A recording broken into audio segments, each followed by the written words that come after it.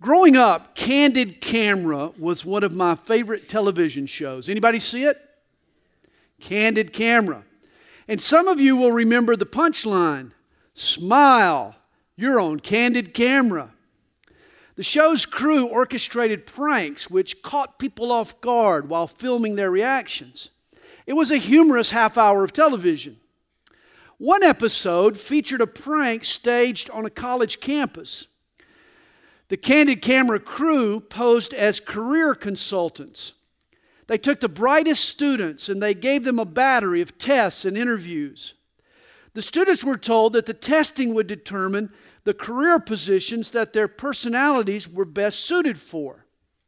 Well, the students chosen were articulate, they were adept, they were the cream of the crop, and very ambitious. Each assumed that the counselor would probably tell them they were cut out for bank president or corporate executive or maybe research scientist. But with each student, the consultant set them down and he would report, after a careful evaluation by our panel of experts, it's been decided that the best job for you is shepherd. Shepherd? The facial expressions of the students were stunned. They were hilarious. These people were shocked and floored. These ambitious 20-somethings didn't know whether to laugh or cry. Who in their right mind would want to be a shepherd? And what does it say about you when an expert thinks that you have what it takes to be a shepherd? It was such a relief to the students when the advisor told them, "Smile, you're on Candid Camera." But think about it. Who in the world would want to live their whole life with smelly, stubborn, stupid sheep? The life of a shepherd, especially in the Middle East during the first century, was extremely rigorous responsibility. The shepherd lived 24 hours, 7 days a week with his sheep. The sheep were in constant peril. The shepherd was always on duty. You know, it's interesting. Dogs are known for their loyalty. Oxen for their strength, cheetahs for their speed, rabbits for their ability to multiply, but sheep are known for their sheer stupidity. If one walks off a cliff, the rest of the flock are so dense they're liable to follow him to their deaths. This is what made the shepherd's job so grueling. And sheep were not just stupid, they also were selfish. They would devastate a pasture. They would gorge themselves until the ground was bare, until nothing was left. Sheep were notorious for damaging land. And they were also edgy and excitable. They would scare at the drop of a hat. A lone jackrabbit could cause a stampede. This made the work of the shepherd dangerous and demanding and difficult and draining. As Candid Camera knew, who in their right mind would want a career caring for dumb sheep?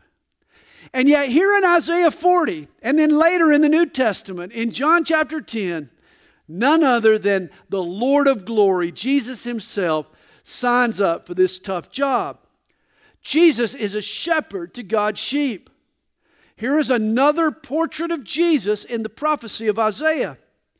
In Isaiah chapter 40, verse 11, Jesus is in mind. When the prophet writes these words, Isaiah 40, verse 11, "He will feed his flock like a shepherd. He shall gather the lambs in his arms and carry them in his bosom and gently lead those who are with young." Jesus is a shepherd to God's flock. And here Isaiah tells us how Jesus tends his sheep. He feeds them and gathers them and carries them and leads them. This was also what Jesus said of himself in the New Testament. In John chapter 10, he uses the same metaphor for his ministry. You see, because shepherding was such a strenuous job, it created some tough and roughneck shepherds. Hard work sometimes makes for hard men. And in the first century, shepherds had gained a notorious reputation. You see, the shepherd spent so much time out in the fields with his sheep, fighting off predators, catering to the stubborn sheep. Some shepherds forgot how to act civilized. Shepherds developed some uncouth habits. When finally they returned to civilization, they often stirred up trouble. Shepherds were rough and wild and rowdy. In contrast, in John chapter 10, twice, Jesus calls himself the Good Shepherd. Oh, he's rugged. Jesus is rigorous just as much as any other shepherd. He likes the hard work, but he also has a soft heart. Most shepherds let the stupidity and selfishness and shakiness of the sheep create in them a callousness toward the flock. But not Jesus. The Good Shepherd is kind and patient. He gently leads the flock. Jesus cares for his sheep. And this morning, I'd like to examine the outline Isaiah provides us, and then we're going to color between the lines with Jesus' words about his own shepherding in John chapter 10. Notice first, Isaiah chapter 40, verse 11 says of Jesus, he will feed his flock like a shepherd. Jesus feeds his flock. He nourishes us with spiritual strength and courage and virtue. He hydrates our soul with satisfaction. Jesus feeds his flock. In John chapter 10, verse 7, it's put this way. Then Jesus said to them again, most assuredly I say to you, I am the door of the sheep. All who ever came before me are thieves and robbers, but the sheep did not hear them. I am the door. If anyone enters by me, he will be saved and will go in and out and find pasture. The thief does not come except to steal and to kill and to destroy. I have come that you may have life and that you may have it more abundantly. A familiar sight at the time of Jesus was the sheepfold. Every green hill had a holding yard for the sheep. These dotted the countryside all over Palestine.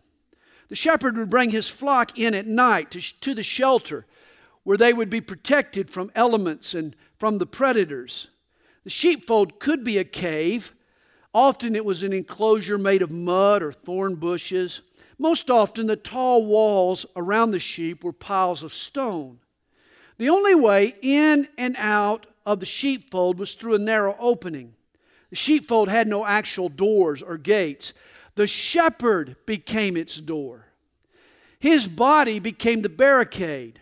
For once the sheep were all tucked in at night, the shepherd would then lay over the threshold, and he would stay between the sheep and the dangers that stalked them. And this is the kind of relationship that Jesus has with his sheep. There's only one entrance into his kingdom, and that's through him. But when you come to him, he takes personal responsibility for you.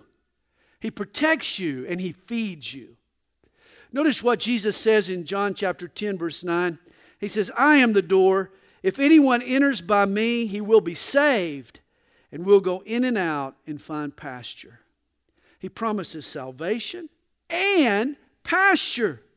Jesus doesn't just save us. He wants to satisfy our inner longings, our basic needs. You know, pastures in Palestine, they aren't the huge flat grazing lands that you might find in Texas.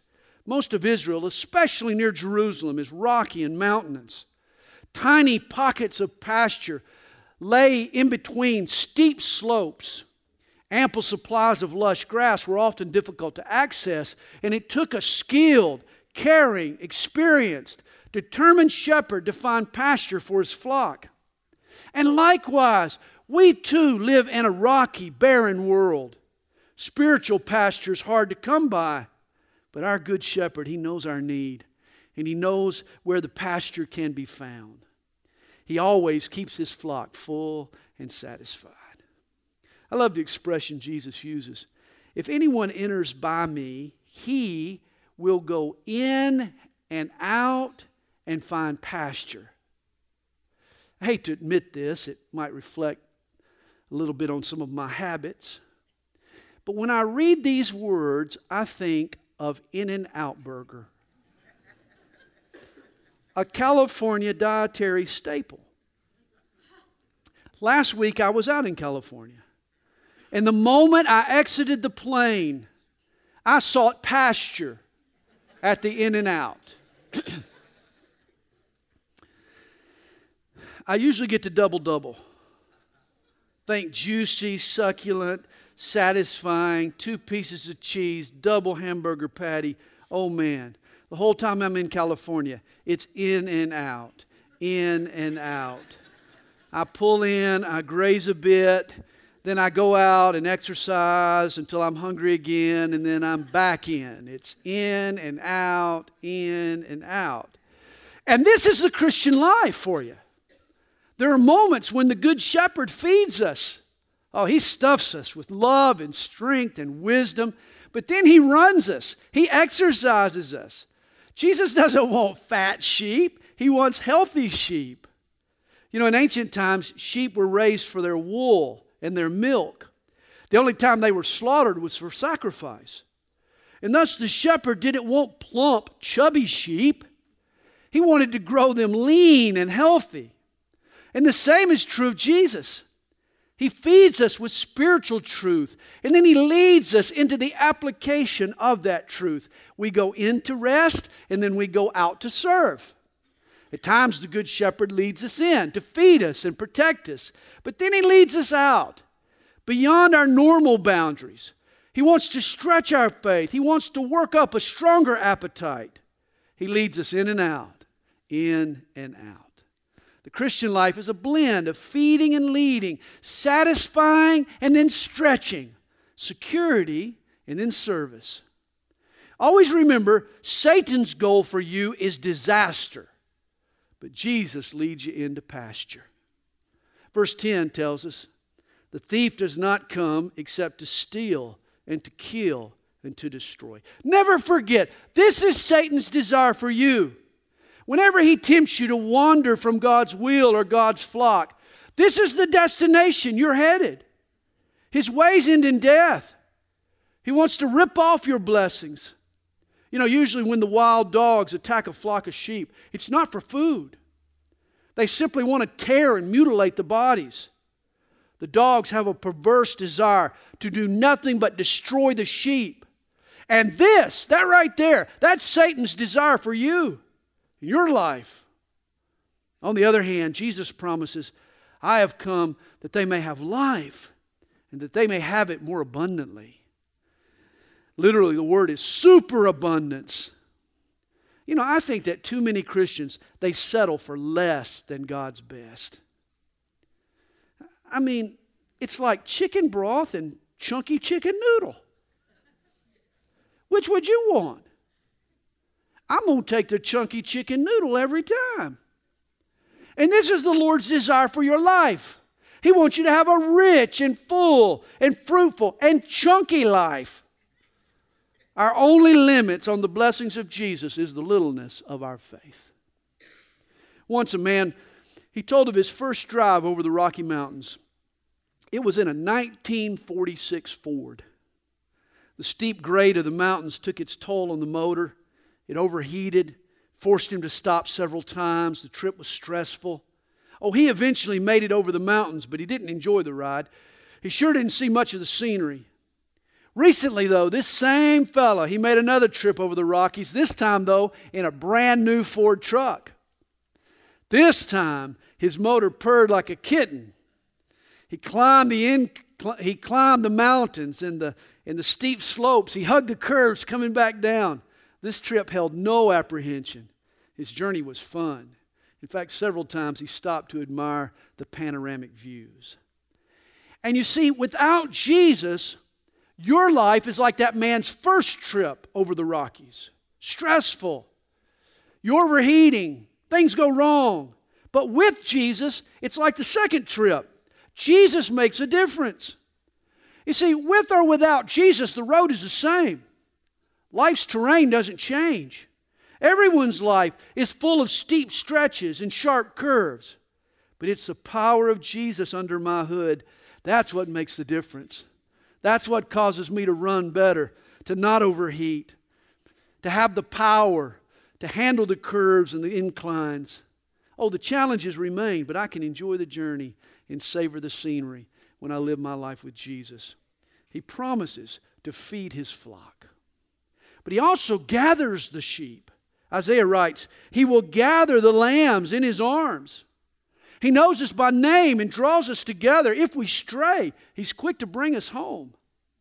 You remember Luke chapter 15, Jesus told a parable about the one lost sheep. The shepherd loved that one sheep enough to leave the 99 to rescue and to bring him back. Here in John chapter 10, Jesus tells us, verse 1, "Most assuredly I say to you, he who does not enter the sheepfold by the door, but climbs up some other way, the same is a thief and a robber. But he who enters by the door is the shepherd of the sheep. To him the doorkeeper opens, and the sheep hear his voice, and he calls his own sheep by name and leads them out." You know, in ancient Israel, often multiple flocks and shepherds used the same sheepfold. They would stay together at night. They would use the same fold, and the shepherd would lay his body over the entrance in order to protect the sheep. Only a thief would try to scale the wall or to breach the fold in some other way. A shepherd would just go straight to the door. He was recognized. He was loved by his sheep.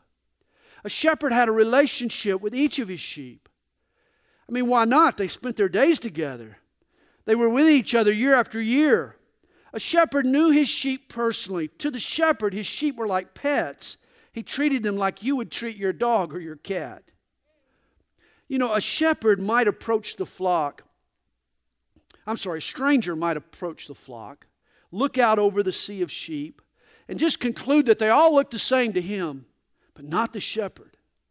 No, he would be quick to disagree. He would start pointing out the subtle distinctions because he knows his sheep. Watch that one over there. Watch how it walks. Its back hooves are sort of pointed inward. Look at the patch of wool missing off of that sheep's back over there. Or look back over there. Look at that sheep. Its ears bent. Or look over there. Look at that discolored spot above its left eye. The shepherd knew his sheep. And this is why Jesus says in chapter 10, verse 14 of John, he says, "I am the good shepherd, and I know my sheep." In verse 3, he says, he calls his own sheep by name and leads them out. Understand, Jesus knows us, yet he still loves us.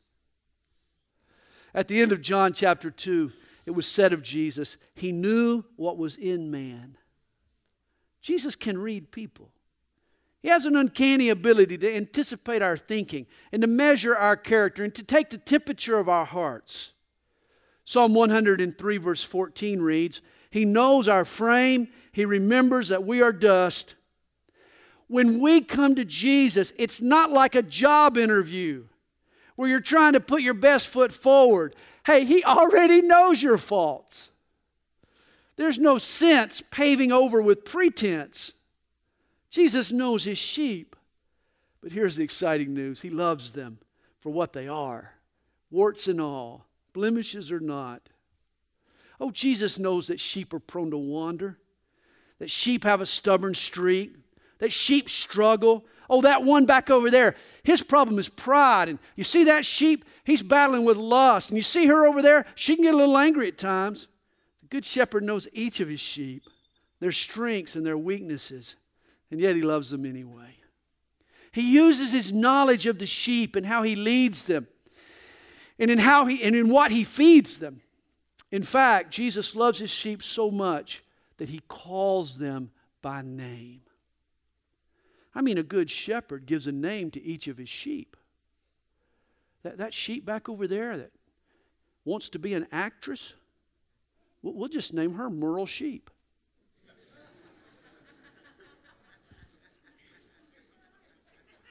And that female sheep over there, you know, that thinks she can sing, you know, country, that's Miranda Lambert.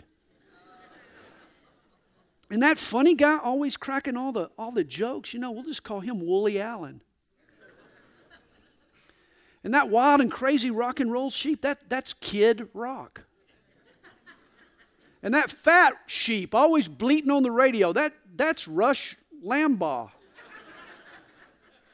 And those musicians that can really play, we'll just call them U2.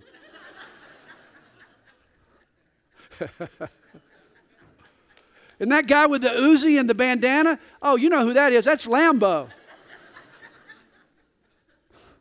Sorry for all the bad jokes. My point is that a good shepherd knows each of his sheep by name. And Jesus is that kind of shepherd. This past week, I taught a block class at the Calvary Chapel Bible College in Murrieta. And I had a young girl from Korea in my class. Her name was Hae Jung. It took an old Southern boy several times to get that name down now, trust me. But I finally got it. And every day, several times a day, I made a point of calling her by name. On Thursday, I solicited some feedback from the students, and here's what Hae Jung wrote me. She said, "Thank you for remembering my name and calling me every class. I feel these classmates are really family in Christ." It meant something to her that I learned her name. Jim Payne operated the Texaco station next to our old location over in Stone Mountain. And on Sundays, Jim would visit the nursing home and he would minister to the old folks there. He told me that when he first started, he had very little success. He would walk down the hallways, greeting the patients. "Oh, hello, Mrs. Jordan. How are you today?" "Well, Mr. Morgan, it's a fine day today, isn't it?" They would respond with blank stares, maybe give him a slight nod. One day, Jim asked his predecessor what he was doing wrong. Well, the fellow asked him, he says, "Do you call the patients by their first name?" Jim said, "Well, no." He felt it inappropriate to call his elders by their first name. The man said, "Jim, next Sunday, use their first names and see what kind of reaction you get." And so Jim tried it. He walked down the hall. "Hello, Wilma. How are you feeling today?" A big grin rolled across Wilma's face. She asked him to sit down and visit a while. "Charlie, how are you on this beautiful day?" Oh, Charlie lit up. He instantly started sharing what was on his mind. And Jim said he discovered the power of using a person's name. You see, next to the word Jesus, the sweetest sound you'll ever hear is that of your own name. This is the personal love and concern that Jesus shows us. When he says in verse 3, he calls his own sheep by name. After Jesus had risen from the dead, even his faithful follower, Mary, failed to recognize him in the garden. She mistook him for the gardener. Of course, she thought he was dead. 3 days earlier, she had witnessed his brutal crucifixion, had even begun his burial. She wasn't expecting to see him. It was a shock and surprise. And as we've discussed, maybe there was some terrible facial scarring that obscured Jesus' identity. Whatever it was that caused her not to recognize him, in the end, what turned the tide was when Jesus spoke her name. For the moment he said, "Mary," she replied, "Rabboni," my teacher. You know, her father used to scold her, "Mary." The other girls would whisper, "You hear about Mary?" The men in her life used to say, "Mary, baby." Her parole officer would just kind of shake her head in frustration and say, "Mary, Mary, Mary." But the way Jesus said that name, Mary, it spoke hope and forgiveness and respect. She always delighted in Jesus speaking her name. We're told in verse 4, the sheep follow him, for they know his voice. We gather to the sound of his voice. This past Friday, I finally got home and I'd missed paying a bill, and so I had to call one of those automated services to try to pay my bill. They kept wanting my personal identification code. I'd already given them my name, my address, my account number, my phone number, my shoe size. Good grief. But they wanted my personal identification number. And I really got mad. I started screaming into the phone. I was wailing at the machine. It wasn't exactly my finest hour, as Kathy pointed out. I'm just glad I'm not a number to Jesus. He doesn't ask me for my pen. He gathers me by calling my name. And then thirdly, Isaiah says the Good Shepherd carries us. When we grow weak or when we fall or when we get injured, Jesus promises to pick us up and carry us in his bosom. He cradles us in His arms close to His heart. Notice John 10, verse 11. Jesus says, I am the good shepherd. The good shepherd gives his life for the sheep. But a hireling, he who is not the shepherd, one who does not own the sheep, sees the wolf coming and leaves the sheep and flees. And the wolf catches the sheep and scatters them. The hireling flees because he is a hireling and does not care for the sheep. I am the good shepherd, and I know my sheep, and am known by my own. Only the good shepherd loves the sheep enough to carry them through the dangers. You know, sheep face all kinds of potentially lethal enemies. Wild animals and treacherous terrain and desperate thieves. A good shepherd has counted the cost. He's aware of the hazards. He's willing to lay down his life for the flock. Once a tourist was visiting a Syrian shepherd. He noticed how the man laid in the opening of the sheepfold. He was the gate for the sheepfold.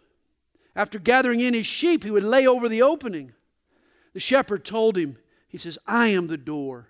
No one gets out or gets in unless they go over me. You've heard the phrase, over my dead body? That's quite literal for the shepherd. On a nightly basis, the shepherd was willing to lay down his life to protect his sheep. And this is what Jesus means when he says in verse 7, I am the door of the sheep. He alone lies between us and peril.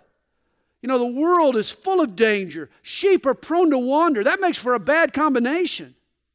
Satan is the thief looking for an easy mark. He's the wolf licking his chops. We're safe only because Jesus stays in the doorway between us and the enemy. Jesus isn't a hireling. He's not just a hired hand. See, the hireling cares very little for the sheep. He only works for a paycheck. He doesn't love the sheep. They belong to someone else. They're not his sheep. He's in it for the money. You could say he could care less about the ewes. All that matters to the hireling are the bucks. The bucks. Literally. Jesus spilt his blood to purchase the flock. Don't you think that he'll do all that's necessary to protect his investment? Jesus won't drop us at the sight of danger. He carries his sheep and sacrifices his life for the sheep. I'm sure you've read the poem, Footprints in the Sand. A man's journey through life is compared to a walk on the beach. And in the wake of the man, they're seen two footprints. He and Jesus have been walking side by side, but there's a stretch where there's only one set of prints. The man asked the Lord, he said, where did you go? That was the time when I needed you the most. And Jesus replied, that's when I was carrying you. See, we don't have to see Jesus to know he's carrying us. Think of being carried by the shepherd from the sheep's vantage point. From the shepherd's bosom, nestled up to his chest, buried in his arms. I doubt if the sheep can see his face. Yet he still knows he's being carried. And the same is true for us. You don't have to see Jesus to know he's carrying us. The footprints are his. The story's told of a medieval knight who went to the Middle East on one of the Crusades. He was captured in battle and he was brought to the Muslim Sultan, Saladin. The knight pleaded for his life. He told Saladin about his wife and children, how they needed him at home. Saladin was unmoved. He said, they'll get over your death. They'll learn to live without you. The knight begged. He said, oh, no, they won't. My wife will never recover. Finally, Saladin proposed a test. He says, I'll save your life on one condition. If your wife sends me her right hand, then I'll know she truly loves you. To the Sultan's surprise, the woman cut off her right hand and shipped it to him. And today there is a church in England with a statue of a woman who gave her hand for the man she loved. And yet Jesus has sacrificed far more to save us, not just his right hand, but his very life was cut off for our sake. On the cross, the shepherd laid down his life for the sheep. Under the Old Testament sacrificial system, it was the sheep who died for the shepherd. But under the new covenant, it is the shepherd who gives his life for his sheep. Jesus carries us to the cross to die in our place. The Good Shepherd was sheared so that we could be saved. Jesus feeds and He gathers and He carries His sheep. But the Good Shepherd also leads His flock. Isaiah 40 verse 11 tells us, He will gently lead those who are with young. Jesus treats His people like pregnant lambs. This past fall, I had the chance to speak at a leadership conference in New York. Our host, Pastor Scott, he had met a real-life Irish shepherd. He actually had him come to the conference and he interviewed him.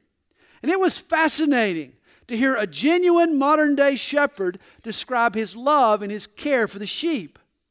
What I recall most about his talk was his concern for the pregnant sheep.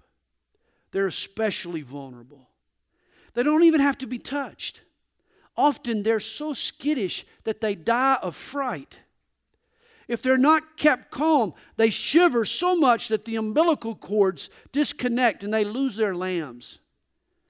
And Jesus leads us like a shepherd who cares for His pregnant lambs softly and tenderly.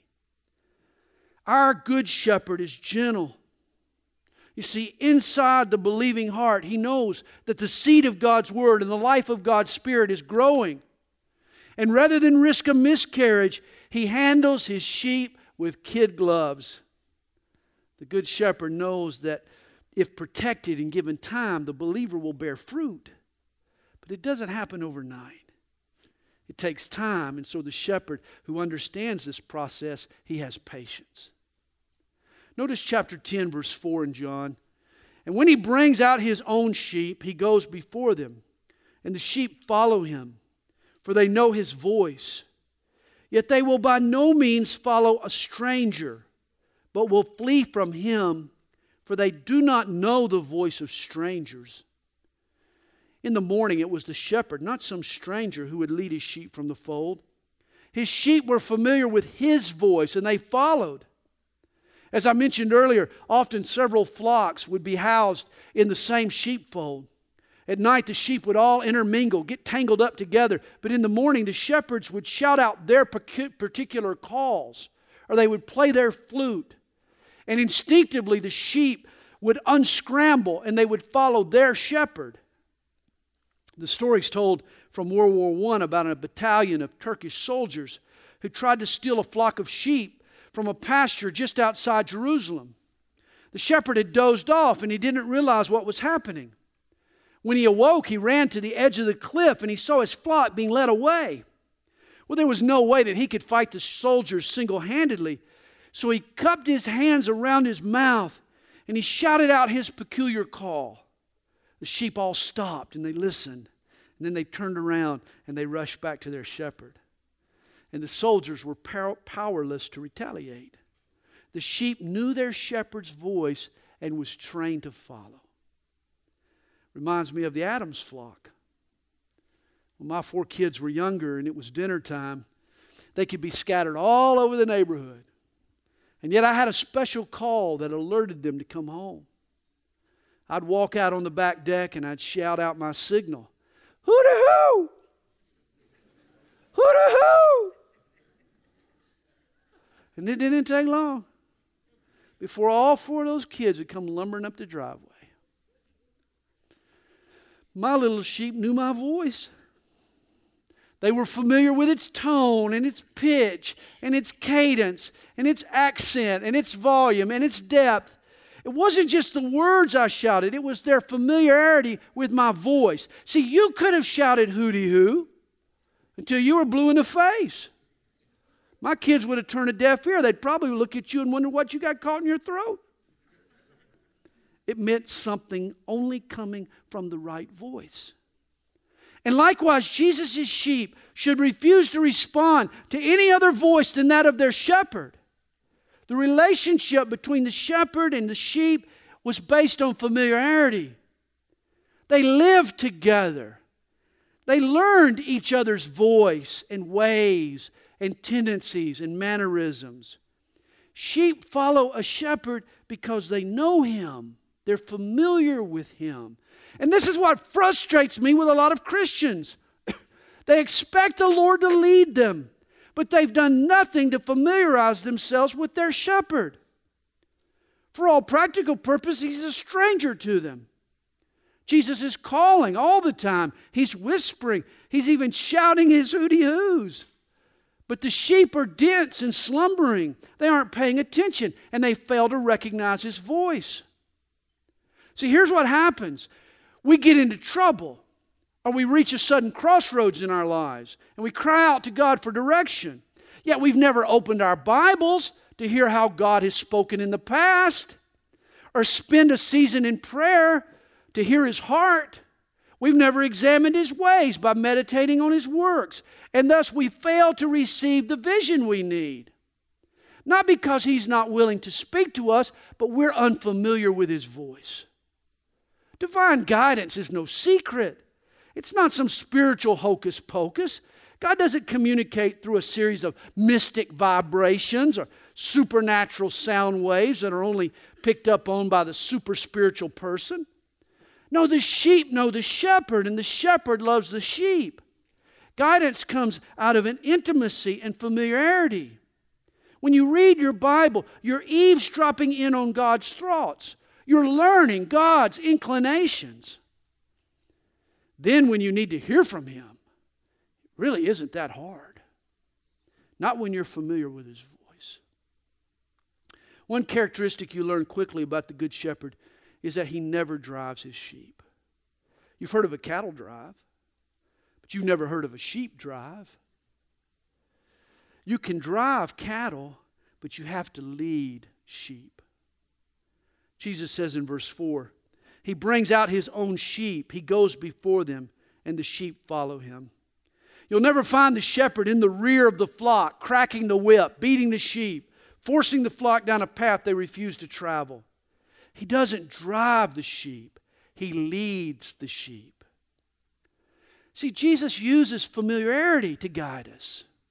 The familiarity that exists between you and him. He uses that to introduce into your mind a new idea. At first it's so subtle, you're not sure whether it's from him or it's from you. But soon you warm up to its implications and you start to see its possibilities. And before long, this idea becomes the desire of your heart. Something you can't wait to do.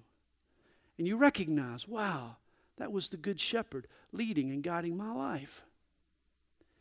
Once an Israeli tour guide, he had just explained to a group of tourists that a shepherd never drives his sheep. That's when the bus zoomed past a shepherd driving his sheep. Well, the tour guide lost some credibility. The next time he passed through that area, the guide saw the fellow. And he asked him, he said, "Hey, why would a shepherd be driving his sheep?" The man replied, "Well, everybody knows a shepherd leads his sheep. He doesn't drive his sheep." The tour guide said, "Well, exactly. That's what I thought. But the other day, our tour bus saw you beside the road driving a herd of sheep." That's when the man told him, he said, "Yes, but I'm not a shepherd. I'm a butcher." Satan is a butcher. He doesn't care for the sheep. So he drives them to destruction. Listen, if you're a driven person, if you're one of those driven souls and there's no peace in your life and there's no rest in your heart, you're not being led by the Good Shepherd. Maybe by your own ambitions or your own pride, but you're not being led by the Good Shepherd. If all you dwell on in your life are the goals you've yet to obtain or the money you haven't made yet, and you care little for the relationships that are going uncultivated, know for certain that the thief is herding you to market. Satan's goal is the destruction of your sanity and integrity, the breakup of your marriage, the collapse of your family. Whereas the Good Shepherd, he loves you. Jesus doesn't drive his sheep. He leads them to good pasture. He feeds and gathers and carries and leads. What more could a flock of dumb sheep want? Is your shepherd the Good Shepherd? In July 2005, several real-life shepherds, they met at a cafe in Istanbul to eat breakfast together. While they were inside, to their horror, they watched 1,500 of their sheep jump off the same cliff.